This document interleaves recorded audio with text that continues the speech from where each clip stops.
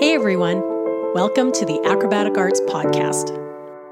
I'm Loren, and I will be interviewing some of the top leaders and innovators from the dance and acrobatic industry. If you are a teacher, performer, student, or a lifelong learner like myself, you are sure to find these episodes intriguing and full of inspiration. Acrobatic Arts is passionate about providing current and relevant information for everyone. So please, sit back and enjoy as we share our passion with you and the world. Have you lost your marketing inspiration, or maybe you aren't quite sure where to begin? In this episode, I'm talking with the Acrobatic Arts Director of Marketing, Michelle McBride. Get ready to take some notes as Michelle provides some wonderful marketing tips and takeaways. Michelle McBride, hello and welcome to the Acrobatic Arts Podcast. Hi. I'm super excited to have you as a guest today. You are a graphic designer that specializes in advertising design, and I'm hoping that you will be able to provide some relevant information to the dance community and maybe even more specifically to the studio owners themselves about how they can increase the student population at their studios. But first, why don't you tell us a little bit about your background and how you became involved with advertising? Okay, well, I went to university for a visual communication design degree, and I've been working in the industry for about 20 years, and I work with large international companies, national brands, or local brands. I've worked in the food industry, home shopping network, big box retailers. I ended up becoming associated with acrobatic arts by, I've taught dancing for about 20 years, and then I ended up certifying in module 1, 2, and 3. And then I got my preschool, and I just got my aerial arts, and I just did the adjudicator program.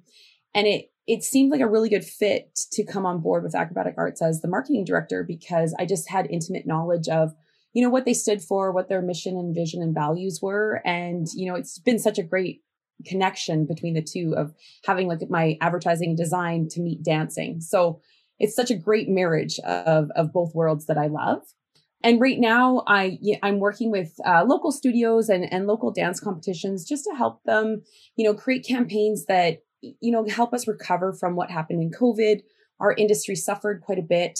So we're just trying to work on rebuilding our industry as much as possible. So right now I'm just, consulting and doing some campaigns for some local dance studios. And, it's been going really well. I've been having a great time. What information would you give to studio owners? As you said, during the pandemic, I think everyone was hit pretty hard, not just the dance community. But how would you advise studio owners to connect with new customers? So many studios lost a good portion of their population, and whether those kids come back or not, you really have to find your local market and really figuring out what is surrounding you as a studio. So where are you located? Are you in a high income area? Are you in a middle or lower income area? And that should help you decide like how to put pricing out there and program decisions. Maybe it would be good for your studio to do more sessional work so that they can come in for 4 weeks or 6 weeks, and kind of the household can rebuild their budget and their finances from recovering from COVID. And students and kids can still go back to the studio as much as possible. They may not be able to afford a full year anymore. So if you can offer those smaller programs and really find that market where you can give them something to do without, high cost pricing, that might be an area to explore for right now. But you really have to know the market and know the area that you're in. You can put feelers out to different organizations. You can partner with some organizations, maybe some daycares or, fine arts programs, something like that. But it'll really help you to connect with new clients by kind of putting your voice out there and really finding what they might look for now when it comes to recreational activities for their children. And I know some of the studio owners are probably thinking, how do you separate their studio from another studio in the same area? I know that's always tough when we're close to another studio. Yeah, so we all really offer ballet. it's kind of, there is like the staples that we all offer, and you really have to look internally about what your studio is about. What makes you different? Is your culture very like family orientated, or are you highly competitive, and do you have specific programs to set you apart? Maybe you offer, Pilates and floor ballet, or maybe you offer, hip hop mixed with acro. There's different things that can set you apart, and it could be program wise, it could be culture wise, it could be just with faculty. Maybe your faculty is really sought after. So making yourself different and finding that differentiation point is important, because we all, we have jazz, we have tap, we have ballet, we all have the similar, disciplines, but what makes you stand out? And then market to that. Show people how that brings them in, and that might connect with people. Some people might be looking for just a really family orientated culture that isn't pressured into competition. There isn't high prices for, costumes or anything like that. Maybe it's just, they just want that, recreational kind of environment where, we do recital, maybe we do one festival, and it gives them, a place that kind of connects to, it makes them feel like that feels like home to them. Some students always say their dance studio is their home, and it's because they connect to the culture of the studio. So just find out what makes you different, and that's what makes you special, and marketing to that. See, that makes sense. There's a wide variety of dance students out there, and totally. I think there's probably a studio for everyone. So stick with what you're good at, stick with what makes you different, and run with that. That sounds like great advice. It does. And even, the students will connect with what their goals are. Maybe they just want to dance and stay in shape and enjoy the feeling of being in the studio and being on the floor dancing, right? So it really is what the goals of these students are as well, and they'll come. They'll definitely come if you can really set yourself apart as, speaking to your culture or what makes you different. Those people will go, that's for me. I really want to go to that studio. That seems awesome. And they'll come. They'll be excited to come. That would be great. How much information should someone be putting in their advertisements? I do see this a lot. People do like to put as much information as possible in an ad, especially on social media. And you just have to be aware, negative space isn't a bad thing. We're getting into a culture now, even looking at Instagram is now more moving towards like video and reels instead of images. So we're in a culture where we're not really loving to read as much. So presenting too much information up front is a little overwhelming. And then some people kind of check out at that point. Their brain kind of goes, whoa, that's too much for me. So if you can, pare down the information a little bit and maybe go, okay, I'm going to post to preschoolers. Here's my 6 preschool classes. And then, do an image. And then if you're posting on, let's say, Instagram, you could write in the comments, hey, we've got preschool classes on Monday, Tuesday, Wednesday. Here's the times. Or you can provide a call to action. A call to action is when you're motivating someone to do something. So it's saying, call us, we'll talk to you about preschool classes, or call us, we can talk to you about our acro program. Kind of paring it down a little bit, giving the pertinent information for sure, but not overwhelming people is really what they need right now. And, coming out of COVID, we're coming back up and ramping up all our programs again. And people kind of want things a little bit simpler right now. So don't overwhelm. You can get the information out that's pertinent, but don't crowd the message. Give them space and room to read it. And that's just a better way to put advertisements out there. I know I'm guilty of not wanting to read too much. So yeah, totally. Our culture is kind of moving more visual imagery and video. So just remember that that's coming into play. And maybe it's creating a video where it says like, here's our preschool, and then slides in, these are our times, or, like breaking up the information makes it more digestible for people to understand and comprehend and take action on. So always remember that they need a little bit of space to kind of understand what you're trying to promote to them. Where should these studio owners be putting their advertising? And should they be spending money on buying ads? The social platforms now, they're really focusing on more paid advertising. And we used to be, like a connecting culture, and it was just kind of going on to like Facebook or Instagram or TikTok to just kind of put some information out there and connect to people. And then ads started coming into play. And their answer to that was moving towards more paid media. So buying ads is a great thing, especially on social platforms, because you can really target those audiences. You can say, I'm looking for this area. I'm looking for this age group. I'm looking for people that have searched for, mommy and me classes, or people that have looked up jazz. Like, you can really, really target, and you can get lots of really good information and metrics back from that.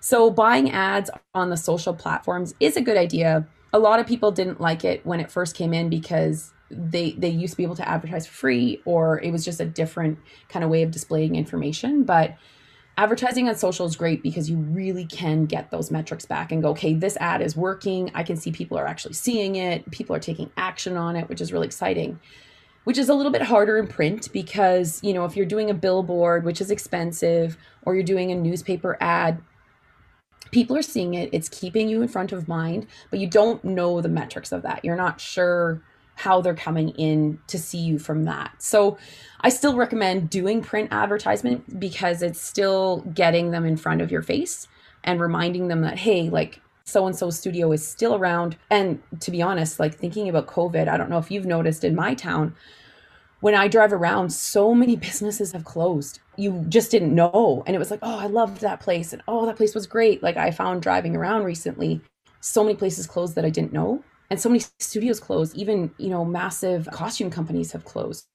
So just kind of getting them in front, saying like, hey, we're still here. Come on down. We've got classes for everybody. So just keeping in front of mind advertising is good.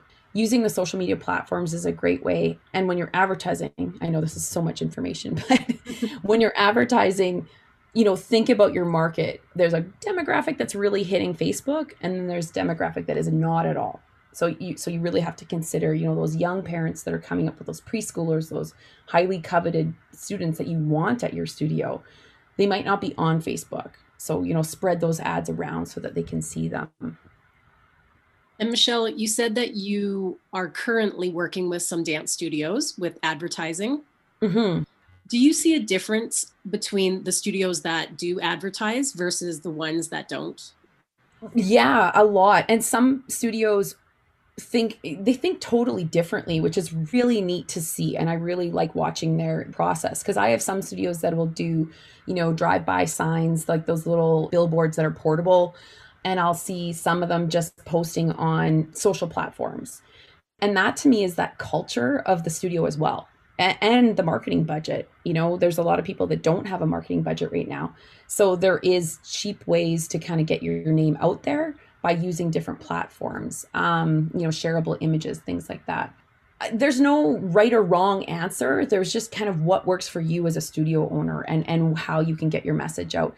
You can advertise to schools. You can advertise to mommy and me groups. You can go into community programs like a mommy and me class that needs a class for dance. Think outside the box and really try in different places where you can advertise, because you just never know where you're going to connect to a group of people or certain, dance age categories.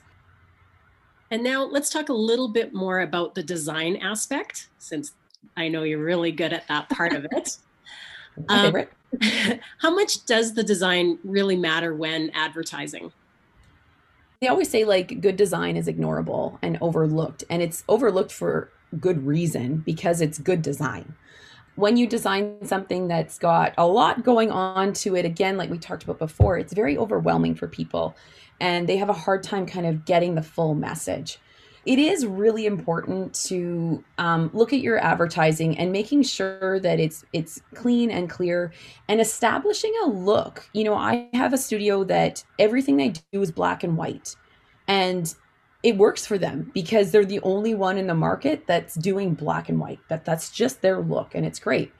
And then I have another studio that really loves doing like really bold colors, and they've got different branding colors for different categories. So For their preschoolers, there's, like a rainbowy kind of pattern. And then for their highly competitive program, it's, this palette. And for their, festival kind of recreational program, it's this color, which is great for brand recognition. So in the marketplace, when they're, if someone's scrolling on Instagram or going through, different social apps, they'll go, oh, hey, that's so-and-so studio. Like, I know it because their ads are constantly looking the same.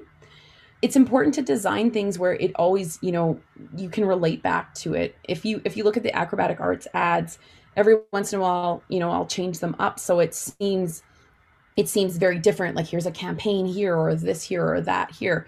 But then you always know in the end of the day, like, it's an acrobatic arts ad. It's got certain colors in it. There's certain fonts we use.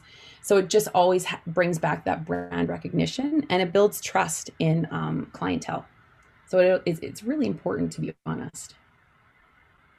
Does it make a difference if they use stock photos or studio photos in their advertising? It really doesn't. And I know there's a few dance groups that are really helping with promotion with these studios. So they're providing some stock photos for dance studios. As well, something like Canva, they've got some stock images in there, which is good. I definitely think that's a great thing. But I also want you to really think about, like, who you are as a studio, that you're being truthful and you're being authentic to yourself. So if you're posting a lot of images of a studio, there's kids in the foreground having a great time doing a ballet class, but in the background, it's this beautiful, brick wall studio with massive windows and beautiful mirrors. And then they come and it's completely different story. You're kind of duping them a little bit. So make sure that you're still staying truthful to who you are as a studio, and you can mix up the images as well. And maybe you can hire a photographer, or, I'm going to be honest with you, the new phones are really good right now. If you're strapped for cash and you can't bring a photographer in, jump on, take a bunch of pictures around the studio, show that culture, show, the kids having a good time and enjoying themselves, show the studio. I warn about stock images, kind of deceiving people a little bit. Make sure you're still mixing up your own studio and your own student population, so it's still very authentic to you. So let's switch a little bit off bringing in new clientele. Let's talk about how we can interact with the studio audience that we already have, and how would you interact with the studio clientele on social media? Now, a lot of times people are commenting and they're a little bit bolder online than they would be in person. And I think that's just like the age of the internet. But always remember how you're speaking to your clientele. Where are you coming from? How you talk to people is important. And ignoring people will notice that. So if somebody keeps, asking questions or questioning you, or, posting on your posts, if you just keep ignoring and keep ignoring and keep ignoring, people will notice that. So interact with them and make it positive. If you see some people that are out there posting for your studio, repost that on your site. You're supporting that culture and you're supporting your student population, and that will really build that brand trust, and people will really be attracted to that brand. So you definitely have to use tone as much as possible, and really thinking about what you're saying online and keeping it positive, really keeping it positive. And even your faculty, make sure you let them know how your tone is and how you respond online. And if they can't, fit in with your studio voice, then ask them not to respond to things like that online, because they do need to support the studio as much as possible. And in your opinion, how much should people post on the studio social media?